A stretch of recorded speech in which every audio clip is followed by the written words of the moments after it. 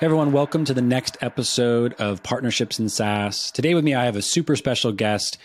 Blake and I actually just met, believe it or not, about 10 minutes ago, but I can already tell this guy is just full of knowledge. He's brilliant, got a lot of good thoughts on the partnership space and ecosystem as a whole. So Blake, welcome to the show, man. Hey, thanks for having me. I'm happy to be here. Awesome. Yeah. So one of the things that I like to do when we kick off any conversation, right, is obviously I look back through some of the things you shared in your kind of onboarding form, right? And your answer to what does partnerships mean to you really stood out to me. So I want to read it out loud and then we kind of jump off from there. Yeah. You said it's the single most impactful way to offset the friction being felt in outbound and inbound today, right? And this idea that it can be efficient, predictable, scalable, but in most instances, it's not the way it's set up today in a B2B SaaS team. So let's kick off with that because there's a thing that's been sort of kicked around the partnership space more often than not lately, which is this idea that partnerships is not singular, that it touches sort of everything. So I want to hear your thoughts on that. Yeah, I mean, I think there's something systemic happening, and I'm writing a white paper on it right now, and it's titled "It's Not Your Ecosystem," right? And so there's a narcissistic point of view when we think about customer centricity. When we're creating our partnership programs and we're going to market, and it's all about us. How are we? How are we going to go to market? How are we going to do inbound and PLG?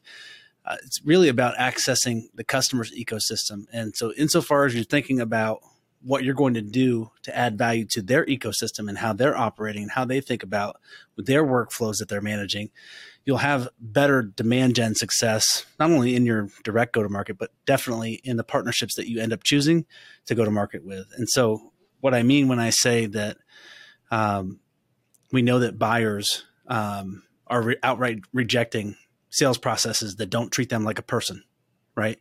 So the humanization of things, and this goes back to regular business stuff. Don't be an asshole, right? If we can say that here, we can definitely say it. It's true too. Don't be an asshole. If you are, we're opting out of that process. We don't care if you're a CEO, right, or you're a partner, or whatever it is. The job's not even worth that much anymore, right? And at the end of the day, some portions of the population are saying that. But we're all in B2B and we're kind of putting each other through these processes that we know we don't like, right? And we have to buy from each other, which is insane to me. It baffles me. So there's a bunch of that happening. It's clogging up. Outbound is much less effective than it used to be. Inbound is still, definitely it was birthed here at HubSpot and it's still effective, but it's not as effective as it used to be because we can't see all of the different touch points that are happening. Gartner says it takes 29 touch points. So what are we going to do to offset that? Well, we have two options. If we think about being able to optimize, we've already tried to optimize inbound as much as you could probably be at the top of that curve. Same thing with outbound.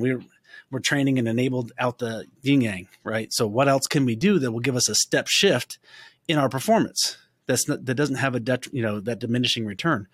And I think of it very plainly, like we can either take a bunch of people who don't know about us or give a shit about who we are and try to walk them all the way down the road to trying to break cash with us, right? Spend some money and trust us and maybe even do some personal and professional risk depending on the level of the annual order value. Or we can acknowledge exactly how most startups grow, where people pick up a phone, they call their friends, they call their relationships and say, hey, I just need you to put me in front of this so I can borrow your trust. Right. And so when I think about how partnerships accelerate, a very, very tactical way that partnerships accelerate your direct go-to-market is that if you've got a bucket of SDRs out there, they can have 12 months of beating the same value proposition and trying to figure out how to enter into that small piece of the workflow that VP is managing. Or you can invest in 12 partnerships or 11 partnerships, right, that sit to the left and right of what you do and productize those better together stories and then feed that back over to your SDRs. Now they've got something brand new to say every single month. So every 4 weeks, your 5-step outbound cadence, 5 touch points, you're reaching out with something new use cases, new customer testimonials, new points of view. And you're constantly signaling that, hey, Barrett, look, even if I haven't touched on your point yet or your problem yet, I'm going to get there and I'm not going to stop trying. Right. And eventually you might just give up and say, hey, look, Blake, you're doing a great job. Thanks for the persistency. But here's where I'm actually focused. So if you have anything here, let's talk. Right. And that's a better outbound experience, I think, for the buyer. It's a better experience as an SDR, right? Because you can only bang that cowbell so many times. But now you're talking about it's the next level. Now you're talking about It's not inbound, it's not outbound. It's like this sort of evolution of those two concepts and how they marry together. You talked about, which I love, and I want to highlight this idea of borrowing trust, borrowing sort of the belief that this other third party, if you will, has already been there, done that, and perhaps contributes to your customer, right? And when I talk to folks, at HubSpot, other companies I engage with across the industry and partnerships, everyone talks about, it's like one of two things. It's either these partners are going to help us to generate more leads, or these partners are going to help us to service more customers.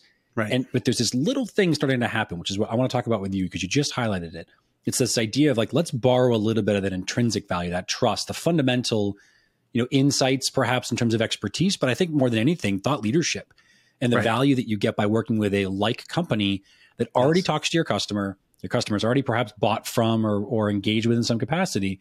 And then not only does it differentiate the SDR, messaging like you're describing, which I think is fundamental to breaking out in whatever vertical you're in, whatever part of the industry, but the secondary conversation around how does it help bolster your own market position and give you more reach, right? So one of the things that you, I should be clear. So Blake is obviously CEO of Amp Factor. You guys do a ton of work in helping revenue teams monetize partnerships and whatnot. So I'm curious, like in your own research, your own conversations with customers and whatnot, what are you hearing around that trend? The idea of connecting with like companies, not just to generate leads or service customers or even build integrations, but borrow that little bit of market capital, that human capital, the trust factor you're describing.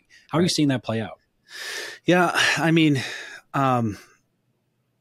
it's weird. I feel like MDF is kind of like a red herring kind of thing, kind of like an MQL, right? Where I feel like I could tell a CEO, look, if you don't know the statistics around your lead to opportunity or opportunity to closed one and the volume and the velocity and things like that, you have no business grading anybody on MQLs because it's almost irrelevant.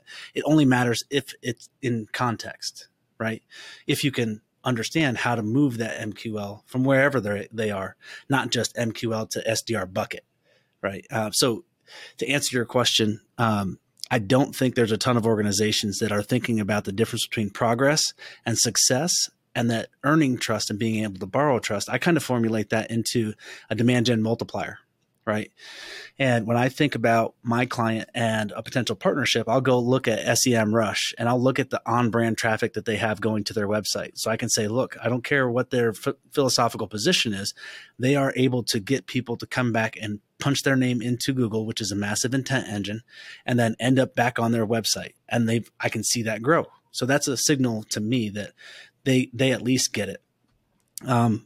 Increased reach, right? So being able to line that up, right? And now if we add in account mapping, right? If we use Reveal or Crossbeam or something like that, that's the real gold in them hills and the real opportunity. So if you can frame that kind of conversation, that leadership team needs to understand that you are borrowing trust over the long term. It's no different than ABM, though. You have to have a mindset of abundance, not out of despair, not out of we got to sell today. Yes, we have to sell today. But you can't let your long-term strategies be dictated by the needs of today. For sure. You'll find yourself out of business really quick. So I don't see them talking about it.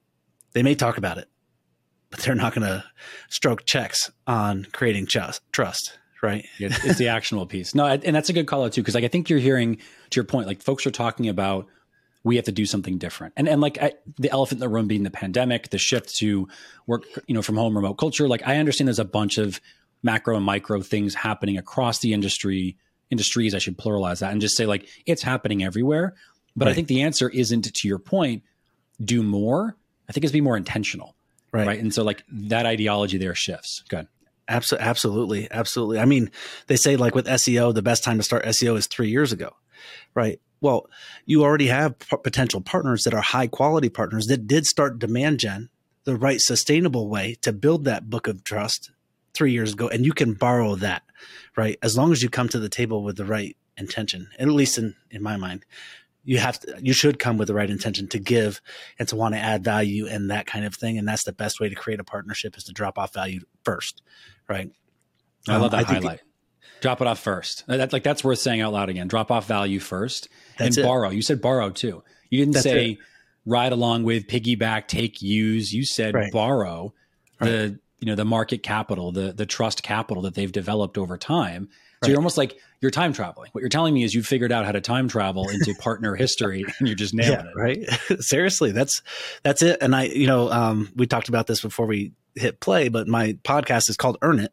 But it's called Earn It because that stuff is due every single day, and data decays, relationships decay, and trust decay, demand decays, your ability to capitalize on it decays. You have to come out here and earn it, which means that you constantly have to be invested in that, in creating that partnership.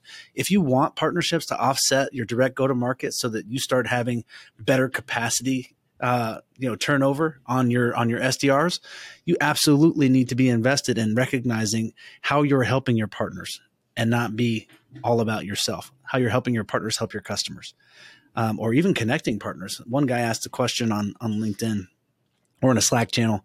Hey, we're not great at creating demand gen today.